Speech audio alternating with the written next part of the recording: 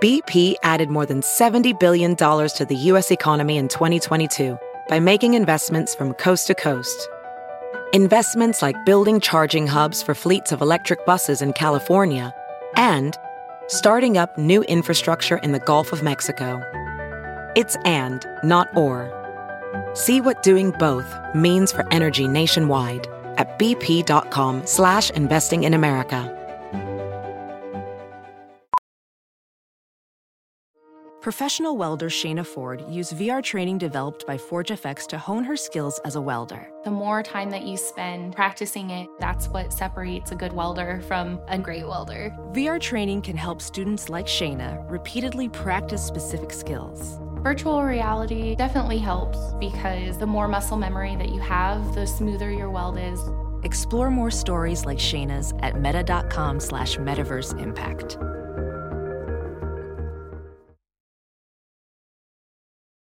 The following podcast is a Dear Media production. Hey guys, I'm Whitney Port, and this is With Wit. A lot of you may know me from reality TV, and the reality is a lot's happened since the hills. With Wit is dedicated to having real, raw, and occasionally ridiculous conversations with the people who have had a profound impact on me. Life-changing moments, life-changing people. Because on With Wit, very little is off limits. When Sonny was about 4 months old, I started sharing on social media all the issues I was having with his sleep situation. I didn't know if I should be getting him on a schedule. I didn't know if I should be sleep training. I just had no idea what was going on. Luckily, Alanna McGinn, the creator of the Good Night Sleep Cleanse, reached out to me and has been my savior for all things sleep the past 2 years. Any question I have about sleep for Sonny and for Timmy and I go to her. I do exactly what she says, and it works. Honestly, Sonny now takes a 2 to 3 hour nap every day and sleeps 12 hours every night. She is the mom of 3, so she gets what it feels like to be a mom, and especially to be a mom without a lot of sleep. She resides in Ontario, Canada, and you guys have to follow her at Good Night Sleep Site. She gives so many great tips, and she also hosts a top-rated This Girl Loves Sleep podcast. And she and her team of Good Night Sleep consultants help families around the world, from babies to adults, sleep better and get the sleep health they deserve. You guys are going to love this episode, and you are definitely going to get the tips you need to have a restful night of sleep tonight. Alanna is joining me from, where are you, Alanna? Somewhere in Canada. I'm in Toronto. You're in Toronto right now. Okay, so unfortunately, Alanna is not sitting across from me today, but I had to get her on because she is the reason why we have healthy sleep schedule in my family, both Timmy and my sleep schedule and Sonny's especially, which is super important. So welcome, Alanna. Thank you for having me. Of course. Alanna has helped me get through every single phase of Sonny's sleep issues. We connected over Instagram. You can check her out on Good Night Sleep Site. And she has basically walked me through all the different ages and all the different steps that I needed to take in order to get Sonny to sleep. I do want to dig into baby sleep, but I thought it would be really important for a lot of people out there who don't necessarily have babies to just talk about good sleep practices in general and help people setting up themselves for success in the bedroom. Does that sound good? Yeah, Maybe not. So you mean adult sleep tips? Yes. Yeah, this is a time of year where we really kind of start talking about sleep tips in general for the whole family. But because, we're going into the summer and routines tend to slide a little bit more, it's really important to kind of make sure that we're really prioritizing our sleep, even when we're going to be tending to stay up later, maybe sleeping in a little bit more. So for adults, given the season that we're going into, wherever you live, that are listening to this, mornings tend to be a little bit brighter and evenings tend to be a little bit lighter, and, outside is a little noisier. So really focusing on creating a great sleep environment helps for sure. So darkening up the room as best you can. And this goes for our kids too. So really this can be applied to all ages.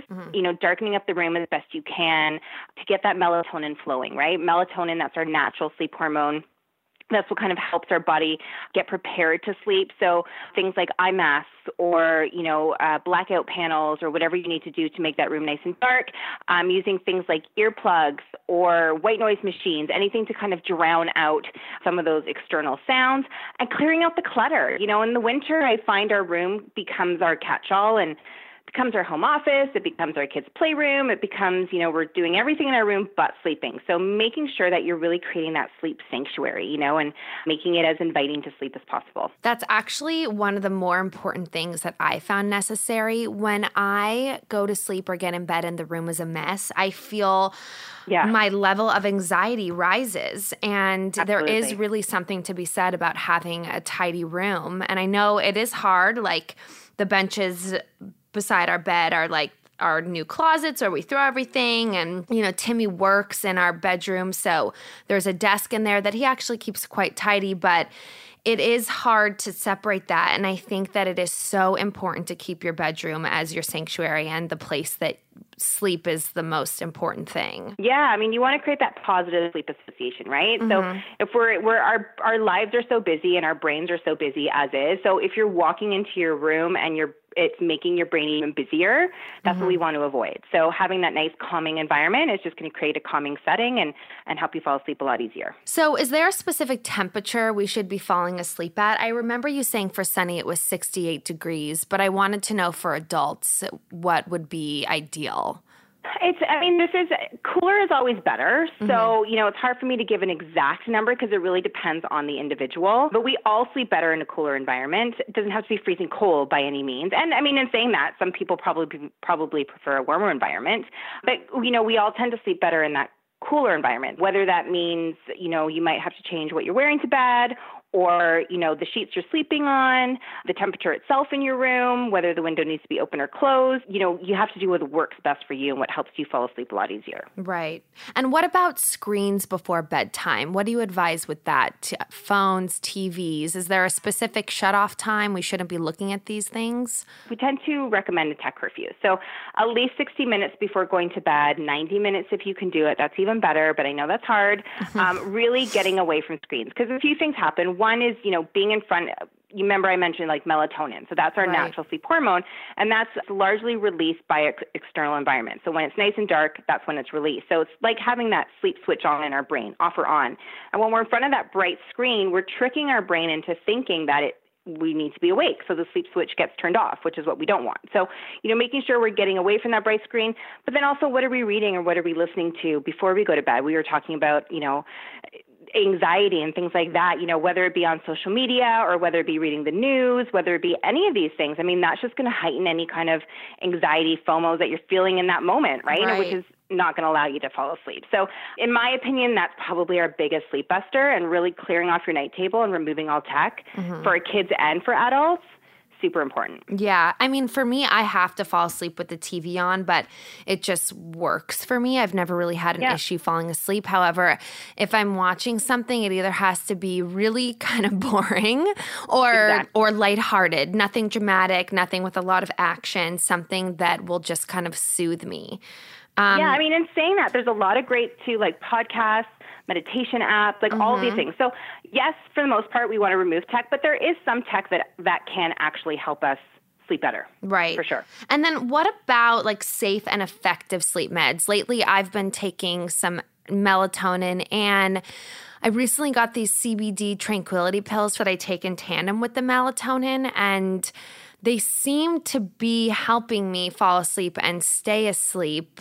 Are there any other things you recommend? So, in terms of melatonin, I feel like, I tend to be more on the side of it's not necessary. And the reason why that is because we have to understand that melatonin is a hormone. It's not a vitamin. It's not a mineral. It's a hormone that our body naturally produces. And it's very rare for you to be deficient in melatonin. So, always start with a great way to, again, get that melatonin going is looking at the environment around us and, again, keeping things nice and dark and preparing yourself to sleep. I feel like people are kind of going more towards melatonin now because it's so easily accessible. It's just over the counter. And people kind of associate it with a sleeping pill, like a sleeping aid, whereas it doesn't actually make you drowsy to fall asleep. Melatonin, the hormone melatonin actually just prepares your body to sleep. So it can work really well for those who travel a lot, through time zones, if you're having any kind of circadian rhythm disorders, anything like that. But if you're just suffering from sleep issues and having trouble falling asleep, it's not the first thing I would go to. Not enough studies have been done on CBD, although it's something that I'm researching up a lot about and something that I would probably recommend over melatonin, because there has been studies to show that it definitely helps with things like calming the mind, anxiety, things like that, which in turn obviously can help you sleep better. And there's different forms that you can take. Going with just foods, again, like magnesium, that would be a supplement that I would definitely recommend. That could be taken in supplement form or just through the foods that you eat. I would always recommend magnesium over melatonin. Okay, that's really good to know. And then are there any, you were talking about apps or mantras or meditations. What are some of the things that we can rely on when we are not being able to fall asleep, or we wake up in the middle of the night and our brains are running and we need something to calm us down? I mean, I know people have told me to do this, like breathe in for 5 seconds, breathe out for 5 seconds, and continually do that. And sometimes I do that, and then within a minute, I have forgotten to do it and my mind has wandered to something else. So the Calm app is a great one, CALM. Okay. That is probably one of my favorite meditation apps. Okay. And there's different levels of that app. So that is one that I definitely recommend. Listen, meditation can be hard, and it's not something that happens overnight, and it's not something that you have to master. So for instance, for me, for meditation, I'm a walker. I've always liked to walk. I've gone for walks since I was a teenager. That's how I meditate, but I can't go for a walk in silence. I either need words, like I need to drown out my brain with more words. So if my brain's really noisy, I need to either, if I'm really stressed out, I need to put on like a podcast, or I need other people's words to drown out my voices, if that makes sense. Yes. Or music. If I'm in a good space and I just need to go for a walk and just clear my head, music is what helps me. So find what helps you relax best. You don't have to necessarily be in complete silence and still, but that is also a form of mindfulness and meditation and bringing yourself just into that present state. So if you find that you're waking up, you're having a hard time falling back asleep, as you mentioned, mindful breathing, in my opinion, is probably one of the best things to learn. And there's so many different breathing techniques that you can learn. Don't be too hard on yourself. Like you said, if you do it and you forget to do it, like it takes practice. It's learning something and incorporating it into your life so that you do it with like breathing without even thinking, but that takes time. So just slowly learn how to do it and incorporate it through different times throughout the day, not just at bedtime.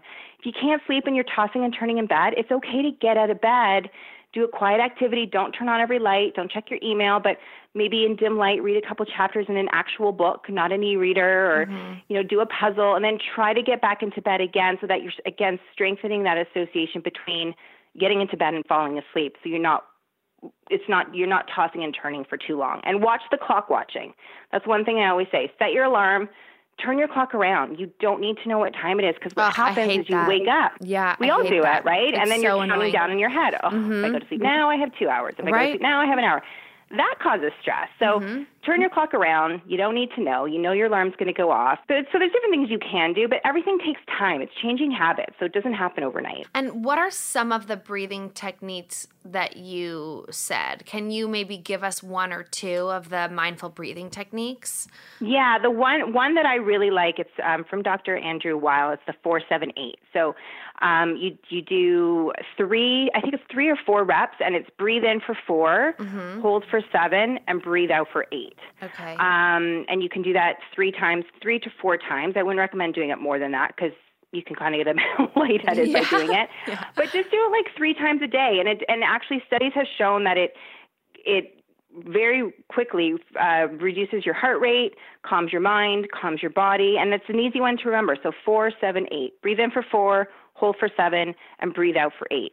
That's one that I tell a lot of my clients to use. We have a lot of our kids using it too.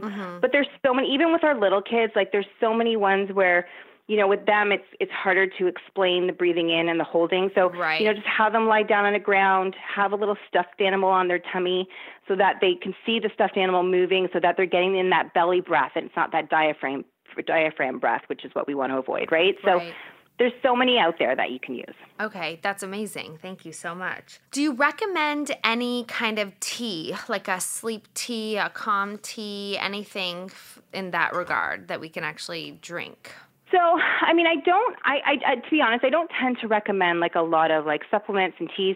I do think that I am a big believer in there are certain scents like lavender and, aromatherapy oils and teas that you can drink that help. I don't believe that any of these products are the be all and end all. I think that if you incorporate it, if you put a sleep plan together, whether it be for you, whether it be for your child, I believe that it's a tool that you can add, but there's probably other steps that you need to take, mostly lifestyle changes that you need to make to really better your sleep. So absolutely, like there's great chamomile teas and obviously non-caffeinated teas and different herbs and things that you can include, but it's not to say just by drinking this tea, you're automatically going to sleep better. Right. I'm not a believer in that. Yeah, I mean, I agree with you. I think people are a lot of the time looking for Band-Aids to put on top of these sleep issues when it's really about thinking big picture, looking at your whole routine, looking at your environment, and making small changes. Yeah, absolutely. So a question that I have is, what is a good amount of time for sleep? Like I kind of need 8 hours a night in order to feel rested. And that makes me feel like a baby because that's a lot, I know. And it's not always going to happen. And I want to like kind of level my expectations a little bit because I get upset with myself or my surroundings if I don't get that much sleep. So what's a good amount of time that we can be happy with? Well, I mean, on average, you're looking at 7 to 8 hours of sleep. So that should always kind of be our goal. But like you said, I mean, life happens. It would be great. Like we can't always get that. I mean, even I have nights where I'm not sleeping well or I don't go to bed when I should go to bed and things like that. So I always say, practice that 80-20 rule where 80% of the time, and again, this goes for adults and kids, really be protecting the amount of sleep that you should be getting. So those 7 to 8 hours of sleep, protect your environment, protect your sleep patterns and schedules. 20% of the time life happens. You're going to have late bedtimes. You're going to want to sleep in. Kids are going to have missed naps. Like all of these things happen. But if you're 80% of the time really protecting your sleep health as a family in whole, you can remain well rested without accumulating a huge sleep debt. Right. So don't be too hard on yourself when you can't get those 8 hours. But if you can regularly get those 8 hours, I mean, that's great. Okay. Amazing. Good to know. Yeah. So I wish I knew you before I brought Sunny home because there was so much that I should have prepared for and needed to know in those first couple months of having him. So I want to get into the baby portion of this. Before bringing baby home, as we're all nesting and preparing the nursery, what are some of the key things that we need to remember in terms of creating a safe sleep environment for our babies and the things that we should have in our crib or not have? Yeah, and I think that is probably really, I mean, in that fourth trimester, really parents in terms of sleep, really the main thing that parents are focusing on and not being too hard on themselves with everything else, but really making sure they're creating that safe sleep space. So, I mean, really all you need, whether that means that baby's in your room, so if you have like a bassinet or crib in parents' room, or if baby's in their own room, all you need is, a crib, fitted crib sheet. You don't need all the bells and whistles like bumpers and stuffed animals and all of those things, and really just clearing out the crib and making sure it is that safe sleep space. Watching also things you wouldn't even think about, cords from monitors or cords from blinds if they're around the crib that baby can easily kind of bring into the crib. I'll be honest, we're seeing now a lot more of, there was just the Fisher-Price Rock and Play sleeper that was just recalled. We're seeing a lot more recalls on things that parents are using that are unsafe, things like the napping pods and things like that we see all over Instagram that so many families are using that really aren't creating that safe sleep. Yes, they make a really pretty Instagram picture, but I think it's really important that this is not a safe sleep product for your baby to sleep in. So really just do your research, and you can do this before even bringing baby home, while you're still pregnant, making sure that you're really setting up that safe sleep space and making sure that the products that you're using, which really should just be crib or bassinet, a flat surface for baby to sleep on really is safe and certified. And, it passes through for the state's American Academy of Pediatrics and for Canada, Canadian Pediatric Society, their safe sleep guidelines. Mm-hmm. I remember getting a mobile. It had music on it and it rotated. Is this something that is safe, or do you not recommend having any kind of hanging thing over the crib? I would prefer to clear out that area in its entirety as best you can. Okay. Mobiles more so. I mean, if it's attached securely, I mean, it's not really a safety issue that I'm concerned about. Obviously, once baby gets old enough where baby can reach out and grab it, it could be. But in those first couple of months, not so much. That's more of the distraction.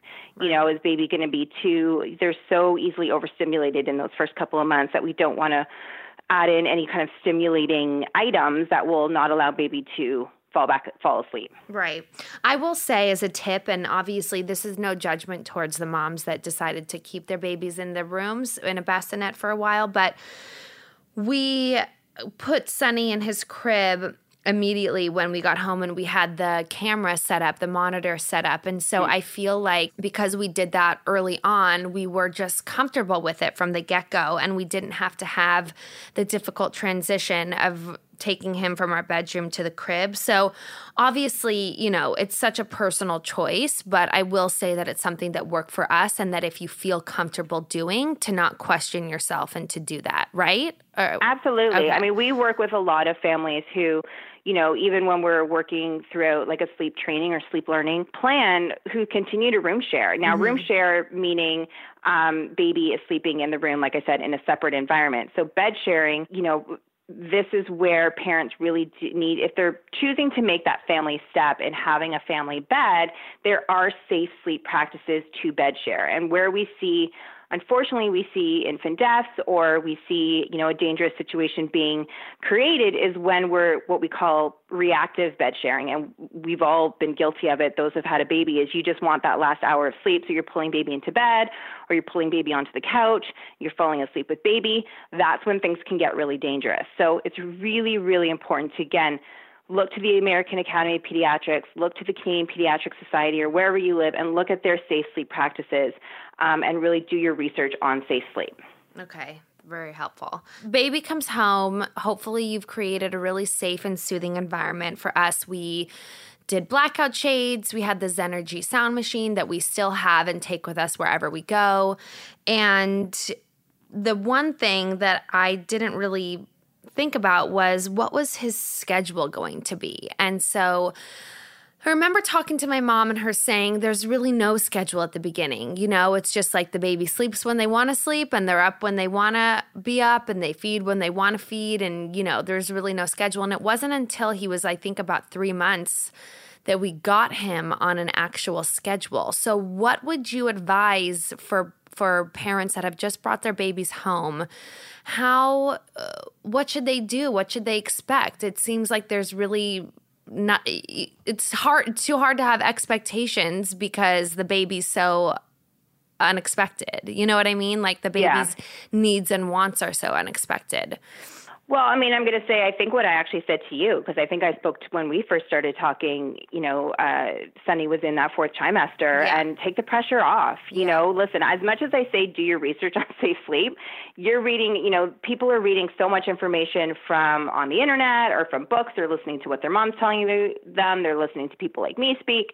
And they're thinking that this all needs to be applied from day one. And it doesn't. In that 4th trimester, there's really no rules. So meaning from 0 to 4 months of age. Really, the main things you should be sleeping on is sleep environment, which we just spoke about, watching those wakeful periods. So there's no clock-based schedule at this stage, meaning those set bedtimes, set nap times, set bedtimes. Right. And we tend to put so much pressure on ourselves and think, oh my God, if I'm rocking my baby to sleep at this age or feeding my baby to sleep, I'm doing something wrong. And you're not, Your goal is really just to keep baby as consistently fed as possible, keep baby as consistently rested as possible, really work if you're breastfeeding, making sure that you're creating that positive breastfeeding experience for both you and baby, or bottle feeding, however you're feeding baby. And then once baby gets closer to that 4 months age, you can start maybe working with more set times. So set wake times, set nap times, set bedtimes. But before then, there's nothing that parents are doing in that stage that can't be undone or can't be changed down the road if need be. So just, again, make sure those wakeful periods aren't too long so that baby's not getting overstimulated and overtired, making sure you're setting up that sleep environment. Really, those are the only two things that should be done at that stage. Right. And that's okay. Totally. And like in that fourth trimester, 0 to 4 months, what kind of awake time is too long for them? Yeah, no, that's great. So around 2 months of age, I normally say try like an up 1, down 2. So, up an hour, down 2. I know the down 2 might be really hard because maybe baby isn't taking those 2-hour naps. But if you just focus on the up an hour, so this is where you're really watching the cues. You're not looking at the clock. You're not looking at certain set times, but you're watching baby's cues. So when baby starts showing those tired signs, that's when you want to start getting baby down. And baby might only be able to go 45 minutes to an hour. And that's okay. There's really at that age, your baby's kind of eating and sleeping a lot. Right. That's really all. I remember even you saying that, all he does is sleep. But that's what they need at that age, right? Mm-hmm. Totally. I mean, and you should be so lucky if all they're doing is sleeping, Yeah, that's true. Okay. I mean, that's helpful. I think it's still hard because every day is different and we're so used to structure and routine in our lives that to have every day different and to not know what to expect is unsettling for a new mom or dad, but it's definitely something that we have to learn to be patient with. Around 4 months, would you say then is when people can start thinking about sleep training, or is that more just about the time when you start getting on set schedules? So anywhere between 4 to 6 months of age, you can start putting together a formal sleep training plan. So meaning, when we talk about sleep training at Goodnight Sleep Site, we have what we call our 4 key sleep tools. So often when you think of sleep training, you're just thinking of the method, right? And I know we had the discussion, do we do cried out? Do we not do cried out? Yeah. What method do we do?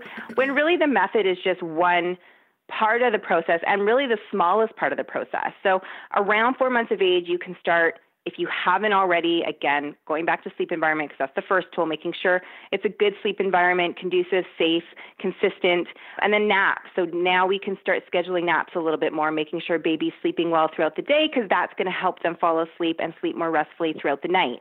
Focusing and then on bedtime, so age-appropriate bedtime, making sure if we don't already, and that's one thing that you can start from day one is having a nice, consistent bedtime routine, a nice, consistent wind-down routine, and you can do that from the day you get home with baby, and then focusing on the method. So between 4 to 6 months of age, you can start putting all the pieces of the puzzle together and start working with that 24-hour plan. Right, okay.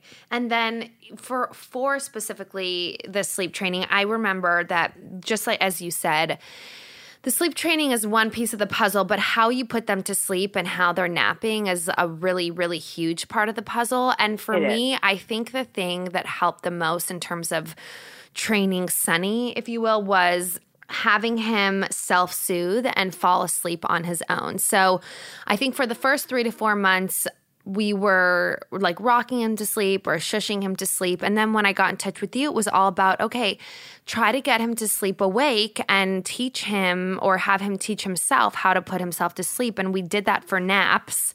And so because we did that for naps, he was then more comfortable doing it at the nighttime sleeps. And now he does that every time. I mean, he never falls asleep in our arms. We put him awake in his bed all the time, and I think that has been a really, really huge lifesaver for us. Yeah, I mean, that's the biggest obstacle. When we hear the term sleeping through the night, and new parents are constantly asked that, is he sleeping through the night yet? Right, sleeping through the night yet? Right. No, they're not. But none of us sleep through the night. We wake up throughout the night. Our kids wake up throughout the night. Babies wake up throughout the night. It's the ability to have those independent sleep skills in place. So the ability to be able to fall asleep on their own when they do wake up throughout the night, because we all cycle in and out of deep and light sleep. So to me, that is sleeping through the night. When your child no longer needs you to feed them to sleep, rock them to sleep, put in a pacifier to sleep, use any kind of external prop, that's sleeping through the night, So, and that takes time, and it's important to put that plan together and work on everything all at once, not just one little bit here or there, because sometimes that doesn't work either. Right. But, once baby's old enough to do it, most of the time, I shouldn't say most time, all of the time, your child is capable if mom and dad are ready. And that's really the biggest thing. And that's something that even, you and I talked about at the time too, right? It's Sunny's ready, but you have to be ready to do it, Totally. So And it's okay if you're not in the beginning. Like, you have to take it on when you're ready to take it on. So why 4 to 6 months then? So why are some babies just too small to do it at 4 months? Or what is that 2-month period that's delaying it? Well, it's looking at their natural circadian rhythm. So making sure that their rhythms are developed. So we all have, a natural 24-hour biological clock, right? So we want to make sure that clock is what's developing. And prior to that, in that 4th trimester, their clock isn't really developed yet. And I think probably this is new parents' biggest mistake is they start too soon. They start too early trying to get those set nap times and set wake times. But baby just isn't biologically ready to do that yet. So nothing comes together, and then they get discouraged and they give up, and therefore sleep training didn't work, right? Right. Making sure that baby is old enough and developed enough to take on that set schedule or more of that plan, you'll have more success with it for sure. Right. And that's something you basically can just ask your pediatrician, right? Or, yeah. Yeah. Okay. Yeah. I mean, I tell all parents at that 4th month checkup, we have it in Canada. I'm assuming you guys have the 4-month checkup in the States as well. Yes. Just making sure that, is baby thriving, healthy, weight gain's good. All of those boxes, I always say, check all your boxes. All those boxes are checked, sometimes just by getting the okay from the doctor. We want parents to go in as confident as possible. So, just by getting the okay from the doctor gives them that confidence to take on that plan. Totally. And then getting to the big sleep training situation, you told us we could do kind of like the ripping off the Band-Aid version, which was having him cry it out and just seeing how long we could take it. Or we could do like the check-in method where we're first letting it happen for 15 minutes and then going in. And we chose the ripping the Band-Aid off just because you gave us the confidence to know that Sunny could handle it, and we just believed you and went for it. So, let us know, what are some of the methods we can do if we don't necessarily feel comfortable with the cry it out? Yeah, I mean, and that's, I like that you're asking me that, because there is so many methods out there, and I think it's so important for parents to know that cry it out is not the only route to take, and that means extinction. So that would be not going in the room unless you have a scheduled feed or something like that. But there's so many methods out there that you can use. One's like a gradual check. So this is kind of very similar to like a Ferber-style method where you're going in through interval times. There's one that has even more parental involvement where it's what we call the chair method, where you're sitting in a chair beside the crib. So you're in there the entire time baby's awake, and then you're slowly kind of removing your presence and gradually fading out your presence throughout the night. So you have to do your research and choose a method that works best for your parenting philosophy for sure. And there's so many different methods that will apply to it, but you have to choose the method that also works best for your child. So I always say, if you're not sure, start as gradually as you feel comfortable doing so, and then get more direct if you have to. You might not have to get direct. And the times that we have to get more direct is when sometimes if we're too gradual in the method that we choose, meaning there's too much parental involvement, that can actually reset our kids. So, because no matter what you're doing, whether you're in the room, sitting in a chair, or whether you're going in through time checks or whatever you're doing, you're still not responding how baby or child is used to you responding. So, if baby's used to you going in, giving a feed and putting down, or rocking to sleep, or bouncing on a ball to sleep, or whatever you're doing, we're still taking that away, but you're still in the room. So there still likely will be some crying. It's very hard to find a method where there's absolutely no crying, because the crying is really stemming from the changes and the change in how you're responding to child. So if by you being there but not responding to the baby how baby's used to, that can actually reset baby, right? So then we have to go with a more direct approach. So you can always start gradual, tweak along the way, and get more direct if you have to. You have to make sure that you're working as a team. And I've said this to you so many times, like, that's what I loved about working with you and Tim, is that you guys are a team. Like, you guys are, I never had to question, what you chose he was on board with, and what he chose you were on board with, because the support of each other is so important. So you have to go in it as a team. You have to sit down, create a plan, choose a method that really works best for both of you. But at the end of the day, that really works best for baby and what baby's going to respond to best.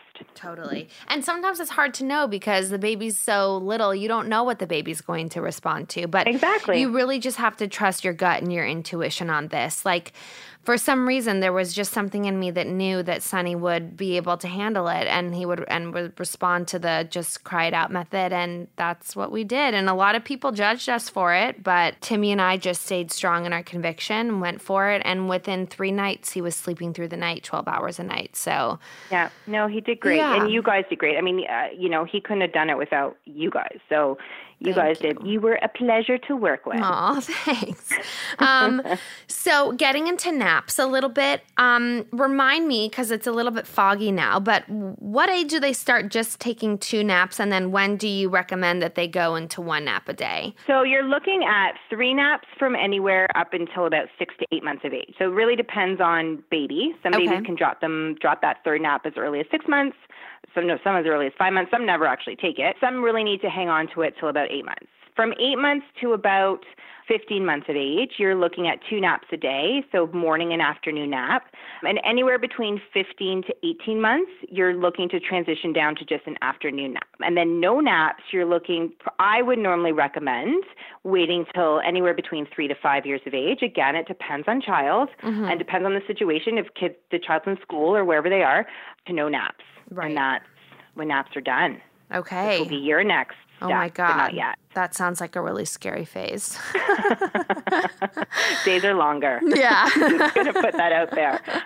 Yeah, right now, Sonny sometimes, he goes to sleep at 1 and he won't wake up until like 3:30, 4:30. He's such a rock star sleeper. I love it. He's so good. But what do you recommend about babies that sleep too long? Do you ever wake up a sleeping baby? I do. And to be honest, I wouldn't want him sleeping past 3:30 maybe, because we want to protect bedtime, right? So we don't want the nap to go out too long so that now he's going down too late in bedtime. Because really the sleep that he gets, the sleep that any baby gets from, say, 6 p.m. to midnight is the best restorative sleep that baby's going to get. Oh, wow. So if we start kind of taking that away and now baby's not going down till like 8 or 9 at night, you're missing out on all those good hours of sleep, right? So I normally recommend capping that nap at least 3:30 with ours that are just with the kids that are just doing the 1 nap, so that you can have that earlier bedtime, because you know me and early bedtime. I know. That's what I actually wanted to ask you about, because I feel like somewhere I've gotten a little sidetracked, and he's not going to sleep until 7:30. Is that crazy? No. So he's what now? He'll be 2 in July. Yeah. I would still recommend like at least a 7 for him. So you're not like totally off track. It's not terrible. Okay. But I would like to see a 7. Like 7:30, we're normally getting into like 2.5, 3 years of age. Okay. Just to kind of give you, my youngest are 8, and they're now going to bed around 8:30. Oh wow. So, okay. Just to kind of give you like a time frame, Yes. So I would like to see it a bit earlier, but it's not completely off the grid. No, honestly, I would like to see it earlier too, but I just wanted to. But you got to cap that nap. If he's sleeping till like 4 or 4:30, right, we got to move that up. So once you start waking him up a bit earlier, he'll likely be able to hit that 7 a lot better. Right. Okay. Gotcha. The dreaded early morning wake-ups. What are those usually attributed to, and how can we get those gone? So it depends. Okay, so it depends. And typically when we're seeing early morning, the first question that I always ask parents is, what time is the child going to bed? Because when we tend to see early morning wakings, it's normally because baby is going to bed too late. And I know that logically doesn't make sense, because you would think if I put baby down to bed late, baby should sleep in. But what happens is, babies need those 14 to 15 hours of sleep, or 11 to 12 hours at night.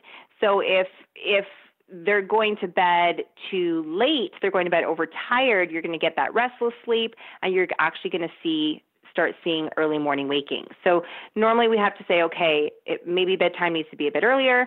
Do we need to work on consolidating sleep throughout the day a bit better? So working on longer naps during the day, or working on naps in general. Another reason why we might see early morning wakings is this, again, the season we're going into. We tend to see them all now. We get tons of emails from past clients being like, why is my kid all of a sudden waking up super early? And normally it's environment, right? So again, making sure the room's nice and dark, making sure the room's nice and quiet. and trying not to, especially with our older kids, so we're getting into the toddlers and the older kids, try to not reward that early waking with starting the day.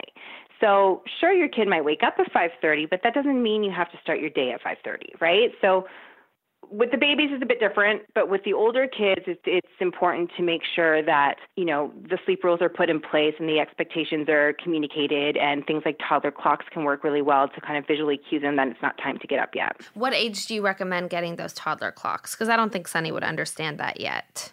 No, he might not yet. I mean, we've had kids use them as young as 18 months. Okay. He might not be there quite yet, but normally around 2, you can start introducing them. Okay. Because, they're really like, there's one where it's like a little bunny and or a moon and a sun. And so he can understand what the pictures mean. Right. You could try it with him. Okay. I mean, he's sleeping until about 6:45 at the moment, so we're not having... That's great. Yeah. We're not really having a huge issue, but I just want to be armed when and if that happens. And natural waking is anywhere between 6 and 7. Okay. So if he's doing 6:45, you're good. Anything earlier than 6 is what we kind of deem an early morning waking. So when you're seeing those 5 o'clock wakings, those 5:30 wakings, that's what we want to kind of try and push up. But what I always tell parents is your child might wake up at 6 or 5:30 or even 6:30, but that doesn't mean you have to start your day at that time. So try to not go in the room. If you don't want to start your day with your child till 7, try to not go in the room until 7 if you can do it. Yeah, we definitely did that because he would wake up and cry for a little while. And then the more and more we kind of just left him in there, the more he woke up and just started playing on his own. And then sometimes we wouldn't even hear him until 7:15 or 7:30. So that's definitely a good thing to continue to do. And I mean, in a perfect world, you want your baby to fall asleep whenever they wake up, but we also want them to learn to be happy and content in their crib and not need you, which is also good. Totally. And then when can we start putting in blankets and pillows and soft toys and things and not be scared? Because right now he sleeps with a sleep sack, which is good because I think it inhibits him from crawling out of the bed, which I'm sure he could do if he didn't wear this sleep sack. Right. But, sometimes I think about, gosh, wouldn't it be so much more comfortable to have a little pillow in there? So, I mean, really up until a year, there shouldn't be anything in the crib in terms of pillows, blankets, stuffed animals, things like that. After a year, you can, around 18 months, you can put in a small little pillow or even a blanket. So he's at that age where you can start doing that. I mean, he's probably not going to keep the blanket on himself. Right. But you can, at his age now, you can put in a little pillow if you want to, like a little toddler pillow or a little lightweight blanket if you don't want to. But I mean, if you're concerned about him climbing out, sleep sack is a great prevention of that. So don't take that off. Yeah. But yeah, you can put in a pillow at this stage for sure. Okay, cool. I mean, my friend said their kids are 4, almost 5, and she still has them in this sleep sack and they still sleep in the crib. And they're not climbing out. Know what? There's no rush. My twins were in their crib till almost 4. Oh my God. If they're not climbing, if safety's not an issue and they're not climbing out, keep them in there as long as you can. That was going to be my next question, was when we needed to transition them to the big bed. No rush. I mean, here's the thing. If he's doing Sonny's a good sleeper, so I'm not concerned with him making that transition. But if anyone is, those that are listening, if your child is struggling with sleep or if you're having any kind of sleep issues with your child and you're at an age where you're like, should I make that transition? Like I said, provided child isn't climbing out and you're concerned about safety, don't transition them until you get the sleep issues in check. Okay. So, but in saying that, I mean, at Sonny's age now, I wouldn't do it definitely before 2. Right. I like to stay closer to 3 because I just feel like they understand sleep rules better. So if he's okay in his crib, there's no rush. And then last but not least, are there any apps to help kids fall asleep? I mean, I know we don't really promote screen time, and I actually just worked with Moshi Sleep Stories. They're an awesome app that will just speak these great stories, and so the kid isn't actually looking at the screen, they're just hearing them with music in the background. But wondering if you have any tips for any good apps to help kids fall asleep. Yeah, I actually think there's a lot of great apps and even podcasts and even audiobooks like bedtime stories on tape that can work really well for kids. Headspace is a great one. This is something that parents can download. It's really great for the anxious kids and for to deal with kind of anxiety and meditation and stuff like that. But there's a lot of really great books on tape. Sound machines always work great. Any kind of sound that it doesn't have to be a white noise sound, but any kind of consistent sound like rainfall or waterfall can work really well also. So I am a big believer, especially we're actually in the process of putting together a program for 8 years old to tweens and teens, because we're seeing so many sleep issues in that age group. We're having so many parents come to us. So I think at that age especially, a lot of great not podcasts so much, but audiobooks and different apps and things like that can really help with that age group for sure. Okay, amazing. Well, this has been so informative. It has reminded me of so many things that I forgot and also helped me to adjust Sunny's sleep schedule, which I've been meaning to ask you about actually for weeks and haven't. So thank you so much for coming on and doing this. Where can everybody find more info about you? So everyone can check out our website, and that's goodnightsleepsite.com. We have consultants throughout Canada and the U.S. We have over 20 sleep consultants, so we can help families worldwide. And then now on social media, you can follow us on Instagram at GN Sleepsite, and also my podcast, This Girl Loves Sleep, that you were so great and did a podcast episode on. Yes. And you can download that anywhere that you download podcasts. Amazing. Well, thank you so much. I'll be bugging you, I'm sure, in the not too far out future, and we will talk soon. Thank you guys so much for listening. I hope you loved this episode. Don't forget to subscribe, rate, and review because I want to hear from you guys. You can let me know what you thought of this episode or anything more you want to hear about. Thanks. Peace in the streets.